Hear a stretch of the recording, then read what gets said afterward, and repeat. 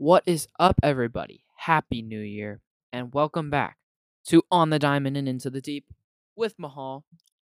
We're now on Apple, we're on Spotify, we're now on YouTube. We got the TikTok going. Let's do this. It's a new year, it's a new me, it's a new podcast, it's a new city, it's a new Mariners, it's a new Kraken, it's a new Huskies. Man, we rolling. Let's go. Happy 2024. And hopefully, we're going to have a happy October in 2024 and a happy summer in 2024 as Mariner fans. We got off to a quick start with Mariners rumors and Mariners news this year, starting just about 12 hours in. If you didn't see already, at the Winter Classic at T-Mobile Park, in the owner's suite, John Stanton and the rest of the ownership group's suite at the ballpark sat Canadian-born, Mariners homegrown pitcher, James Paxton. If you don't remember him, he came out of the woodworks too late. James Paxton came up as a Mariner in 2013, had 3 wins that year, 4 starts through 24 innings that year. He left Seattle after the 2018 season. That season, he had 2 complete games, 1 shutout.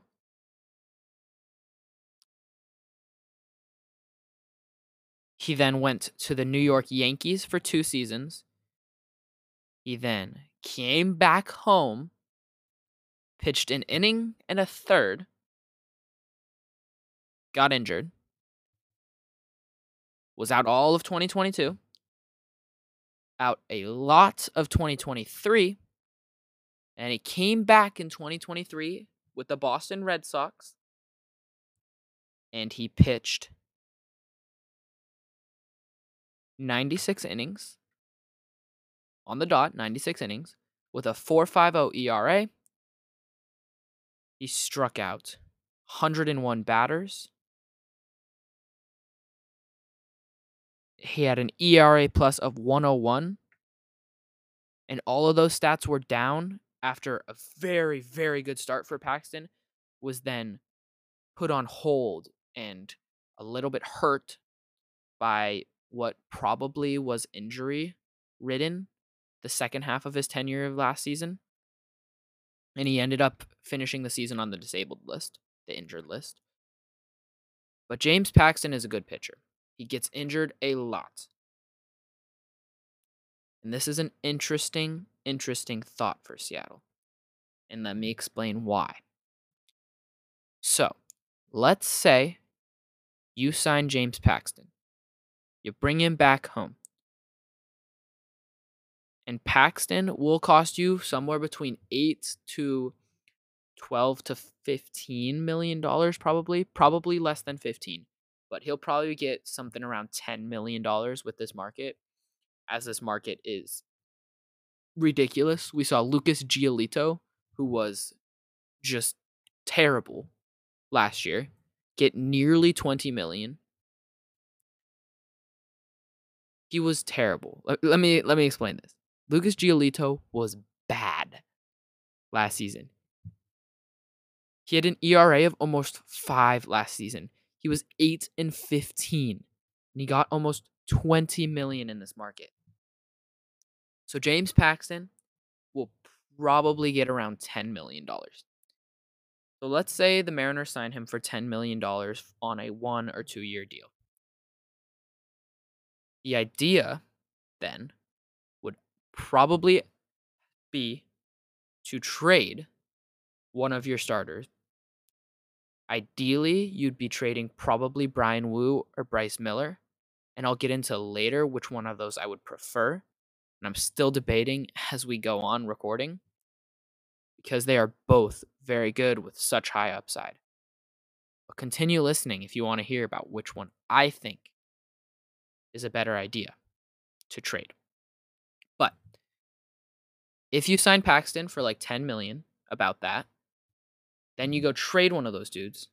With this market right now, if you're trading one of those two dudes, you are expecting two good bats. Are they going to be elite bats by any means? No. But let's say you go up to the Tampa Bay Rays and you say, we want Isaac Paredes and Randy Arozarena for Bryce Miller or Brian Wu. That is around, in my opinion at least, where their value sits. Now, that's different from what they'll necessarily get because the market will truly prove what their value would be, and they're only worth what a team is willing to pay for. But based on what players are getting in the market right now, that's about where they're at. And that is why a James Paxton signing makes a lot of sense for this Mariners team. Again, around $10 million is what Paxton would cost per year. It'd probably be a 1-year prove-it type of deal so that then he could go somewhere else and sign. And I think an underrated part of an idea, if you were to sign him, would be hopefully you can get a half season out of him. Hopefully he can gut through a half season, and then you can pair him and Robbie Ray, who I think we've all forgotten about at this point. Those two can pair together in a rotation when they're both going to need to be able to stay healthy in some way. They can pair together in some way, whether that's a 6-man, whether that's one piggybacking off of the other, as in like a long man type of reliever situation. Let's say Robbie Ray gets back and Paxton's healthy. Robbie Ray pitches, let's say, 2 innings in his first start. You then have Paxton pitch 4. That gets you to the 6th inning. You then have, say you have the lead, you go with one of your relievers, maybe it's Topa, then you go Brash Munoz to close it out. Right? And I think that would be the idea if you were to go sign him. That'd be part of it, as well as the major part being you would be able to trade one of those starting pitchers, so go get bats that are controllable and that are affordable. It is going to be hard to get what you would want for one of those trades. But when you think about the idea now of that being the main way you're going to be able to go get someone, it's probably your best route. There are a few other routes you could take. Obviously, you could trade prospects, which I'm not especially fond of because you need bats, obviously. And I think a lot of your prospects, especially your higher prospects, are bats. And I don't think you want to give away the ability to have those bats that could be young, controllable, and very talented. You probably want to keep those. So if you were to trade one of the pitchers, you'd be able to keep almost all of those and supplement your team enough this season to make you a competitor, to give you a postseason spot, because that is the expectation. The expectation of this team right now is you are in your window, you're competing for a postseason. You're not even competing for a postseason spot. You have a postseason spot. You're competing for the division, and you're competing for the World freaking Series. That's the expectation. And that has to be the expectation from the top down. And I think if you go sign James Paxton and trade one of those pitchers for a few bats, that expectation gets a lot more clear because we need to see a vision from this team now.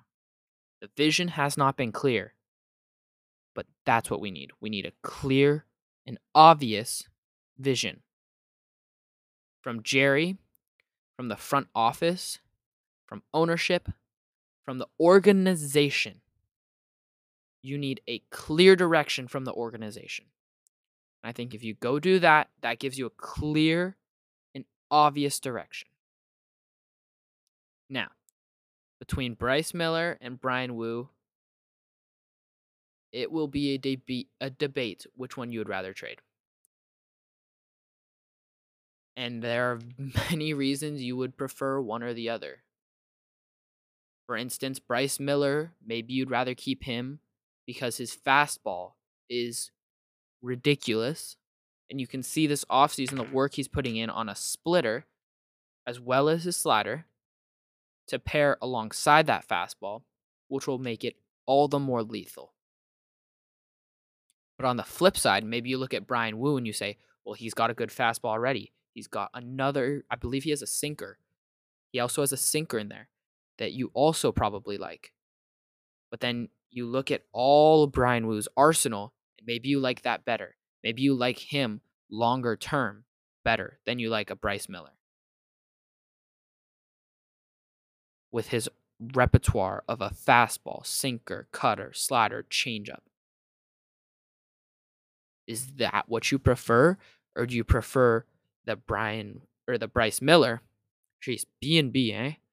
The Bryce Miller,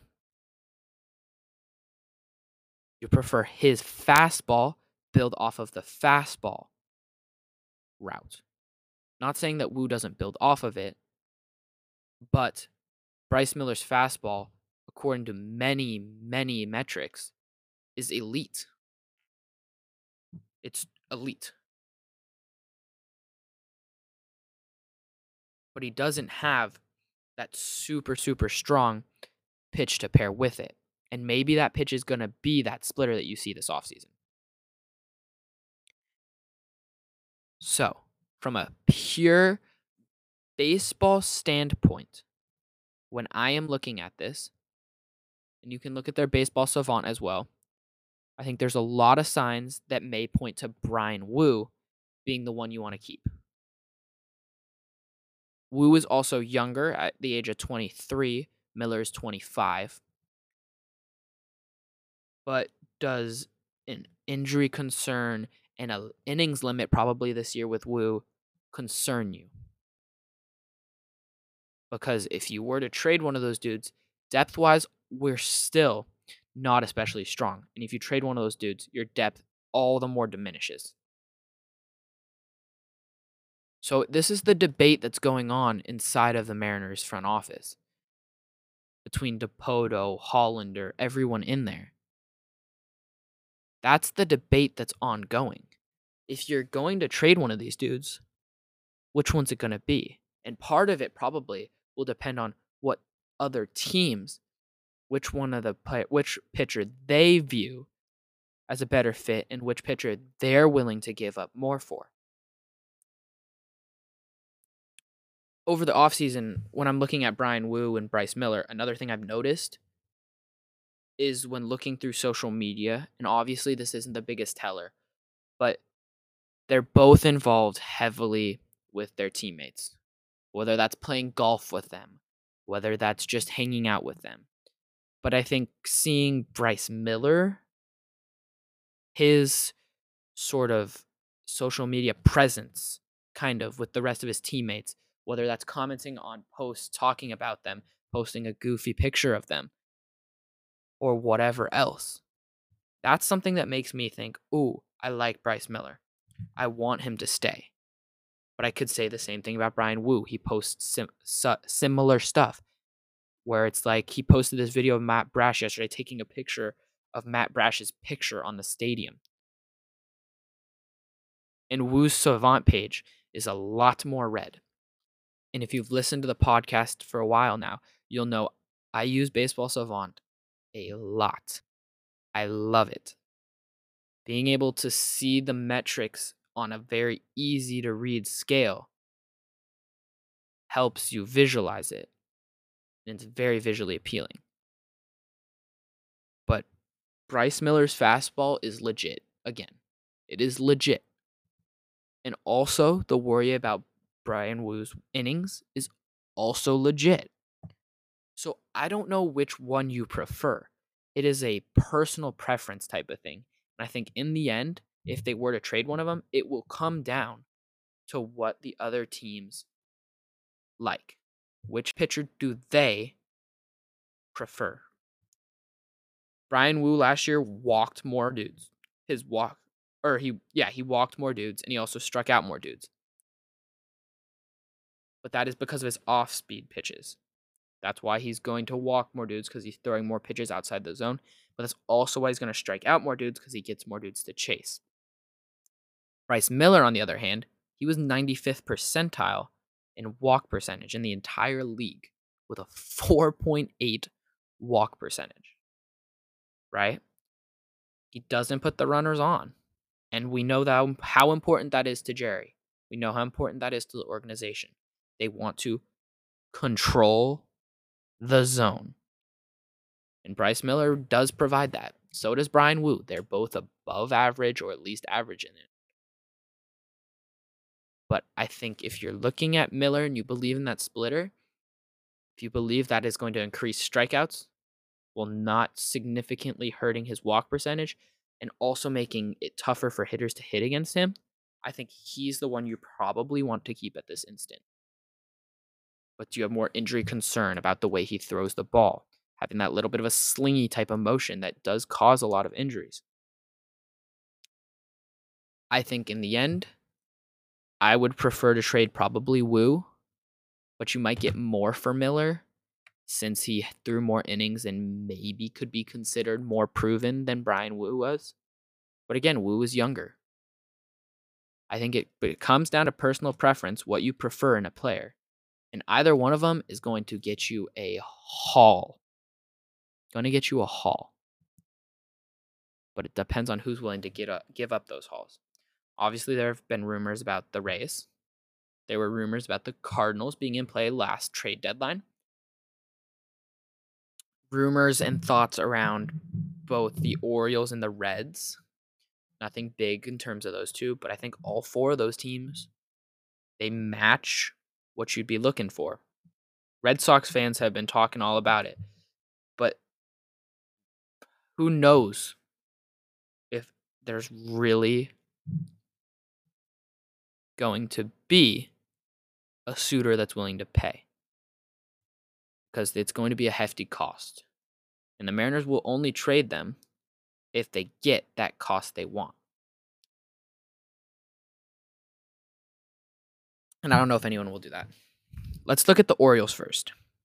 Potential trade targets from the Orioles could be someone like an Anthony Santander, switch hitting outfielder. Only issue there, he has 1 year left of control. Another one could be an Austin Hayes, outfielder. Both these players were outfielders, but Austin Hayes could be an outfield target. He's left-handed though, and if you're searching for an outfielder, you probably want to go right-handed at this point because you have a lot of left-handed outfielders, and you probably want to go right-handed, someone that you could platoon potentially if you need to with a Canzone or a Marlowe, whoever. But obviously, ideally, you'd want someone that you could stick in left or right field, and you have Canzone be the other one, and then you got whoever else on the bench. Or you could be looking for less longer term major leaguers. Someone like some prospect type players, someone like a Heston Kjerstad, something like a Kobe Mayo, something like a Jordan Westberg. Those are the type of ideas you could look at. I think ideally what you'd want is you could get something like a Heston Kjerstad and a Kobe Mayo, a Heston Kjerstad and a Jordan Westberg, a Heston Kjerstad and an Austin Hayes, a Heston Kjerstad and a Santander. You'd want a duo of any of those two players to be able to supply that, because you want the longer term, but you also want that instant impact. And all those dudes will supply that. Because the Mariners, they need instant impact. They need impact now. All right. Looking at the Rays, there's been a lot of rumors around Randy Arozarena. There have also been rumors around Isaac Paredes, Yandy Diaz. Also, rumors have been floated out about someone like a Brandon Lau, who I haven't talked about, but I like the idea of a Brandon Lau if you pair it with someone. He's on a little bit larger of a contract, though, so I don't know how that would match the Mariners necessarily. You could look at the Reds, right? And you think, well, can you go get Noelvi Marte? Can you go get Christian Encarnacion Strand? Can you go get Spencer Steer? But again, if you go get any one of those players, you're also probably, unless it's Marte, in my opinion at least, you probably also want to pair him with someone like maybe you bring back Jake Fraley, stick him in your outfield. But again, that's a left-handed bat. You need right-handed bats in your outfield right now. So I don't know if the fit's necessarily there. I don't know if the fit is necessarily there anywhere. And I think that just shows how valuable these players are. Nobody's going to want to give up necessarily what it's going to take to get a Bryce Miller or Brian Wu. They are like the crown jewel of the American League, of the National League, of Major League Baseball right now. They are the crown jewel of trade targets. But it also means they're going to cost a plethora of players. It's going to cost a lot of talent, which, as Mariners fans, that's exciting because that means you get impact. But as a fan of another team, that probably scares you, as neither of them have even played a full year in the big leagues. But as a Mariner fan, I couldn't care less. If you get what I want, if you get 2 impact players, 2 impact bats, go do it. Go do it right now. And that brings us along to what is next. What's the next move for this Mariners team? Is it a trade? Is it a signing? Who could it be? I think, obviously, recently we've seen James Paxton. I think that is a very reasonable next move, especially if you have a trade teed up with someone. If you're very close, if you feel confident about completing a trade with someone for Brian Wu or a Bryce Miller. But I get the feeling their next move is going to be something smaller. I get the feeling it's going to be a small trade where they pick up someone that's going to be a depth piece. Maybe it's a depth right-handed outfielder that you can stick in there. That's not going to be a massive deal. But I think following that, that's when we get either their big trade or a more important signing. I think Jerry Dipoto's ready for a big 2024. And I think he wants to stay here, fight for his job. And I hope he stays. He's a great GM. Scott Service is a great manager. But we need to see more commitment from ownership, more commitment from the organization as a whole. But hopefully we get a 2024 full of joy, full of excitement as Mariners.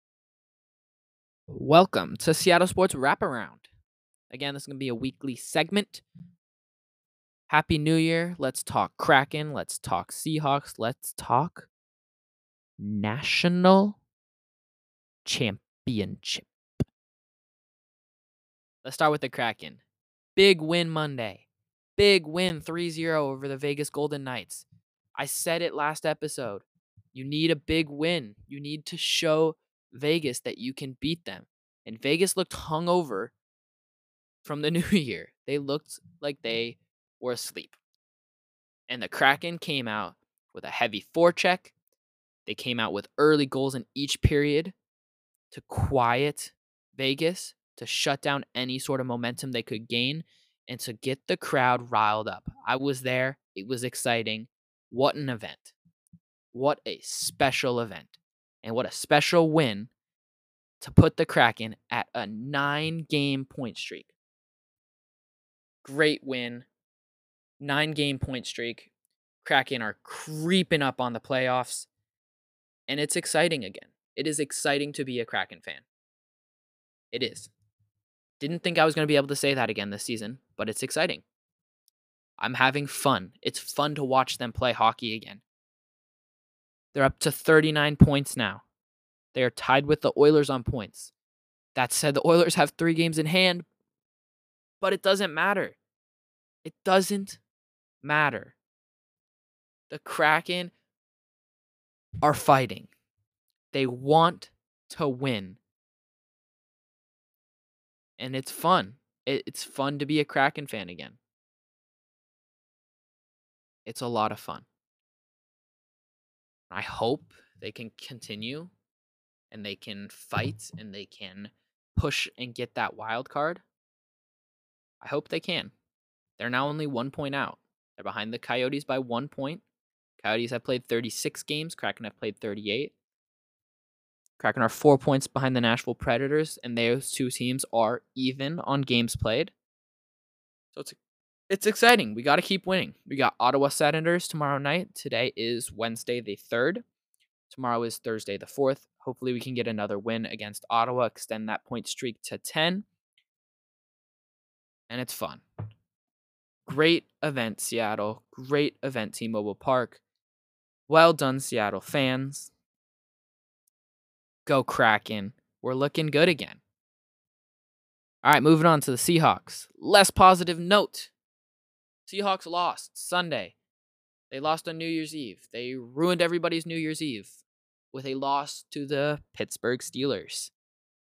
They could not figure out how to tackle.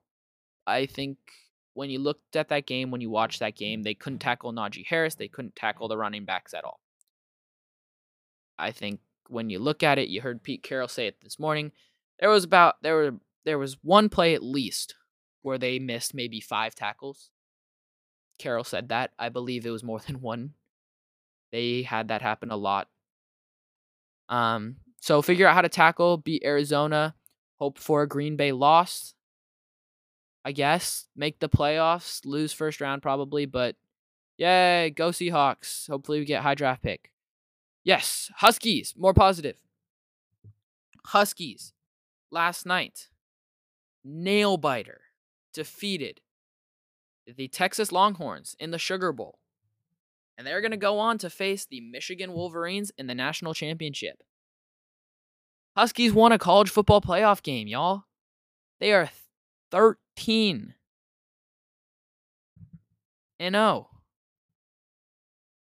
Your Huskies are rolling. They are rolling. And it is fun to watch. They did almost screw it up. Dylan Johnson got injured. They're 14-0, by the way.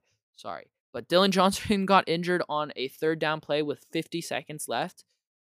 And if he had not gotten injured, it would have ran the clock down to about 20, I believe. And by the time they punted and the Longhorns got the ball back, it would have been about 15 seconds to drive basically all the way down the field. But the Huskies won by 6. And Michael Penix Jr. had a game. He saw the indoor moment that he had been waiting for. And man, did he take advantage. Going 29 for 38 for 430 yards and 2 touchdowns.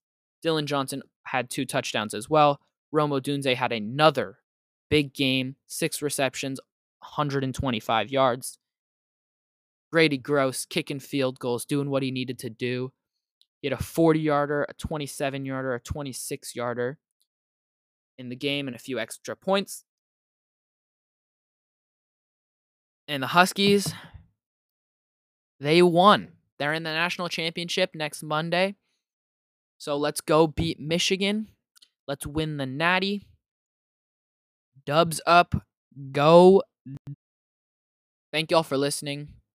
Happy New Year. Happy 2024. Hopefully it's a big year for Seattle sports. Hopefully it's a big year for the podcast.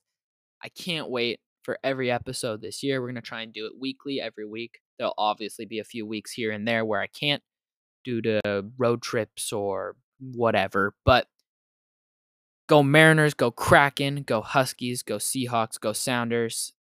This is going to be a big year. Let's go win every championship we can. Peace, y'all.